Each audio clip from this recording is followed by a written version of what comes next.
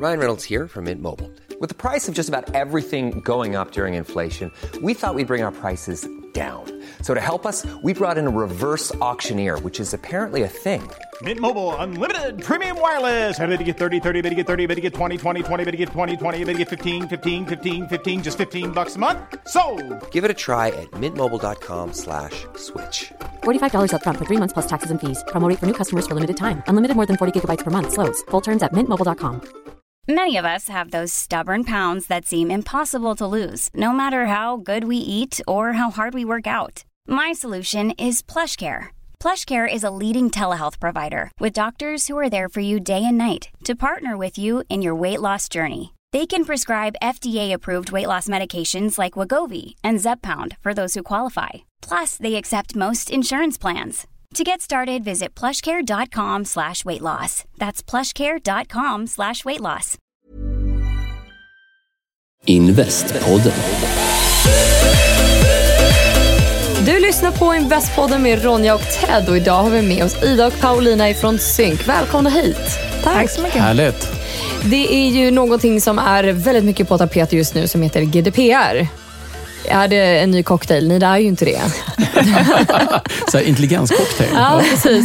Det är inte en ny form av gin och tonic, utan det är en ny, det säger man datalag? Dataförordning. Ja, dataförordning. Man kan väl säga att det är en starkare gin och tonic. Ja. Är det ju. En starkare gin och tonic. Ja. Det är liksom, ja men det är lite... Jag tänkte så här, men jag gillar ju starkt. Gillar den här lagen verkligen? Ja, okej. Ja, men det är lite 2.0 liksom. Det är bygger på samma principer. Som vad? Ja, förlåt. Som personuppgiftslagen som gäller i Sverige idag, PUL. Som är den som reglerar hur man får behandla personuppgifter och så. Så vi har ju personuppgiftsregler idag redan. Men nu kommer det striktare regler och de innehåller lite nya saker. Men de är också mycket mer detaljerade och strängare i rörande böter som man kan få. Men vadå? Kunde de förut med PUL bara liksom spara vad de ville? Så här, om mitt liv. Vad som helst. Nej. Var inte redan liksom, nej precis, var inte redan liksom lite reglerat. Men varför behövde vi strängare regler? Ja, det var nog flera saker. Dels har de ju försökt att anpassa reglerna till den här tekniska utvecklingen. Direktivet som reglerna bygger på idag kom i 95. Så att, det har ju hänt lite sedan dess. Ja, verkligen. Så det är väl det ena. Och det andra är ju att man har inom EU försökt göra en liksom harmoniserad marknad för data och för personuppgifter. För även om vi har liksom liknande regler i Europa idag så har ändå varje land lite grann bestämt hur de ska implementera det. Så att de ser lite grann olika ut. Och man försöker nu harmonisera den marknaden. Så det tror jag är en annan anledning. Och sen att man har gjort massa undersökningar och så det har visats att konsumenter eller personer generellt är ganska obekväma med hur deras personuppgifter behandlas. Och i rätten till integritet är en grundläggande mänsklig rättighet enligt Europakonventionen. Så man har stött sig ganska mycket på den och menat att det här är en sån rättighet som vi ska liksom förstärka. Om jag samtycker till att mina personuppgifter finns någonstans, liksom idag, hur länge finns de där? Är det forever and ever? Eller... Men inte ett problem att även om det finns ett regelverk för det så har det inte kostat några pengar för bolagen om de bryter mot dem. Så att, eller jag bara frågar, men det är väl en stor del i det här att alla är så intresserade. Jag vet inte, vet man vad straffsatserna kommer vara ungefär om man bryter? Det är ganska mycket pengar. Det är baserat på omsättning eller jag vet inte vad. Ja, det är det. Det finns... Böterna det är högre av 20 miljoner euro eller 4% av den årliga globala omsättningen. Så det kan ju bli... Nu vaknade Ronja till kan jag säga. men tillbaka till vad jag säger, sparas mina uppgifter för all framtid med PUL som där idag? Fanns det något regel för att så här många år får de spara uppgifterna eller fick de bara hamstra på sig? Alltså, grundregeln är att du måste ta bort personuppgifterna så fort du inte längre behöver behandla dem. Ja, men det lät ju lite flummigt. Ja, och det som bestämmer hur länge du får behandla dem, det är ju ändamålen som du har bestämt. Så om du har sagt att jag behöver ditt namn för att jag ska tillhandahålla dig den här appen. Och om du sen slutar använda appen eller raderar ditt konto, då har jag ju inte, alltså då kan ju inte jag behandla dina personuppgifter för ändamålet. För Du ska ju inte ha appen längre. Men och då måste jag radera dem. Men hur är det då med kundregister? Om jag säljer tvättmaskiner, det är ju inte något som folk köper så här jätteofta. Det är ganska långa intervaller liksom. Då kan ju jag spara massa uppgifter och säga, de kanske behöver min tjänst om 20 år. När den här fantastiska tvättmaskinen jag sålde dem nu går sönder. För det är så länge den håller. Jag har tvättmaskiner, de håller inte 20 år kan jag säga. Nej, men om jag säger det, liksom, är det bara vad företaget kan hävda och så kan man bara köra på hur länge som helst liksom. Det beror ju på. Ja, det klassiska juridiska svaret. Ja. Nej, men jag skulle säga, det är som Paulina säger, man måste ju ha ett specifikt ändamål. Och ett ändamål, så här, det här kanske är bra om 15 år. Det är inte tillräckligt precis ändamål enligt reglerna. Men sen är det så att ditt exempel då, även när en kundrelation tar slut, då får man behålla personuppgifterna under en viss tid. Och jag tror, om jag nu minns rätt, att det är ungefär 1 år. Och sen kan det vara så att du har gett garanti på tvättmaskinen. Då får du behålla personuppgifterna under garantitiden, om vi säger att det är 3 år eller någonting. Men sen måste du ta bort det.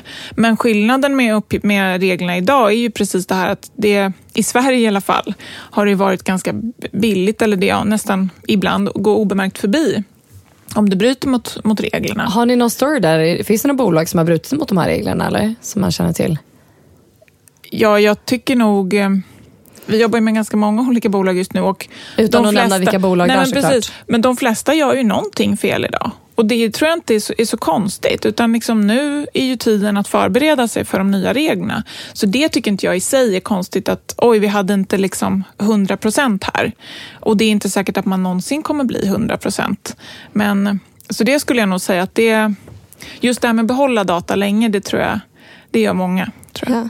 Och där kan jag bara säga, exempel är ju att Datainspektionen har ju kommit med ett beslut för flera år sedan mot de stora reseleverantörerna till exempel. Där de på något sätt genom då sina användarvillkor lyckades spara uppgifter så att det liksom kumulerade, så att det blev bara längre och längre och längre desto fler resor du köpte under årens lopp. Och det är ju liksom publicerat och kan alla läsa. Så där började de ju skära ner på tiden hur länge man fick behandla uppgifterna. Så det är ett tips, ett lästips. Ja, det är ett tips. Men Datainspektionen. Det här är ju ett jättejobb. Alltså det är ett jättejobb att samla in uppgifter till att börja med. Men det måste vara ett jättejobb att göra sig av med uppgifter. För jag tänker så här att man vill ju inte bara kasta dem. För tänk om det var en uppgift som vi behövde. Och det är på något sätt, det måste ju vara liksom en karantäntid också på något sätt. Alltså som jag som företagsledare behöver ju, om jag bara får behålla det här i 1 år, då behöver jag liksom de sista 3 månader lägga i karantän så att du inte bara liksom slutet 31/12 försvinner alla uppgifter. Jag bara, vad tog mina kunder vägen?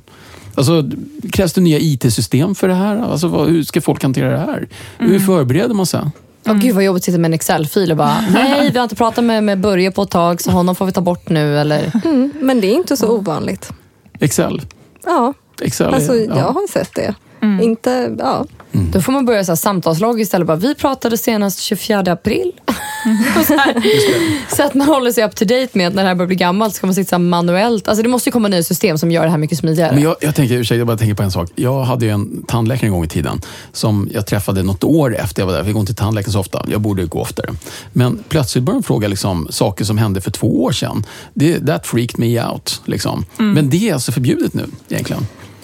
Men vadå? Börjar fråga så här, hur var den där semesterresan på Sicilien? Var det de stakat sig eller var det? Nej, men då måste jag liksom ha skrivit upp det här någonstans. Och det var inte bara liksom, hur var på semestern, utan det var ju liksom, köpte du den där röda skjortan som du pratade om förra gången? Alltså, då måste det varit... Eller så gör det bara så starkt intryck, Ted, att de minns dig så väl. Ja, det tror jag inte. Ja, men det är ju samma regler som gäller idag just. Men så det ska man inte göra. Sen finns det ju, hälso- och sjukvård har ju sina egna journalregler och sådär som man måste titta på. Men jag tänkte på det... Just det, där är okej att kolla vad folk köper. Nej, det är för sig sant. Det kanske är helt irrelevant. Förlåt. Nej, men just det här att förbereda sig. Alltså, jag tror att det kommer komma mycket nya, liksom lite smartare lösningar. Så att systemen i sig, IT-systemen, måste bättre ta i beaktande alla de här sakerna så att det ska bli lättare att hantera. Men jag tror att man måste liksom börja någonstans nu och titta på vilka uppgifter behandlar vi egentligen och i vilka IT-system ligger de? Och så får man liksom börja lägga lite pusslet. Att förstå vilka problem kanske vi har med vår behandling om man jämför med reglerna som finns och som kommer. Och sen får man göra en liksom liten lista att de här 5 problemen har vi. Och så börja lösa dem. Så jag tror att nu är ju liksom tiden att börja utvärdera det här och försöka förstå vad gör vi? För det tror jag är det första problemet för vissa, att man inte riktigt har koll på var man behandlar personuppgifterna och hur, helt enkelt. Och det här låter ju som någonting, om jag hade en startup nu och vi samlar data, som att det känns som en väldigt kostsam historia att göra om det här, kanske anlita jurister och se till att man gör rätt. Är det, eller låter det här mer komplicerat än vad det egentligen är? Eller är svaret nu, det beror på vilket företag det är? Men ska man svara på det? Jag skulle väl säga så här. Om du är en startup som är väldigt tidig, så gör rätt från början. För det blir billigare och effektivare direkt. Så till exempel om du håller på och bygger ett system, men se till så att du bygger in en möjlighet att radera, att ändra och kryptera eller pseudonymisera eller hasha. Liksom börja redan från början med att vidta alla åtgärder så att det inte kommer sen. Det skulle vara mitt tips. Det håller jag med om. Och sen så tror jag just att få en egen förståelse för vilka personuppgifter behandlas. Och det kan man ju göra själv, så att säga. Det behöver man ju ingen jurist till.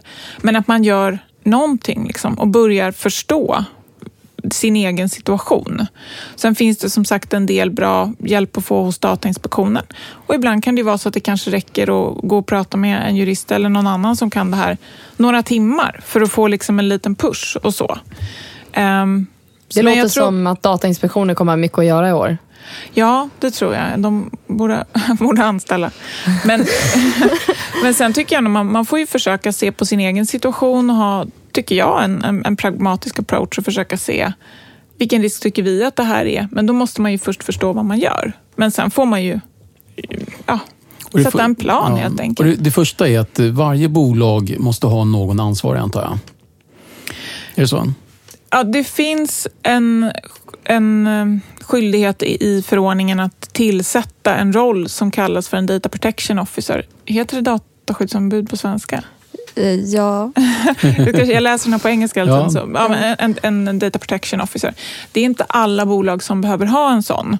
Utan du behöver utföra viss typ av behandling som är lite mer omfattande. Det finns vissa kriterier som du måste uppfylla då.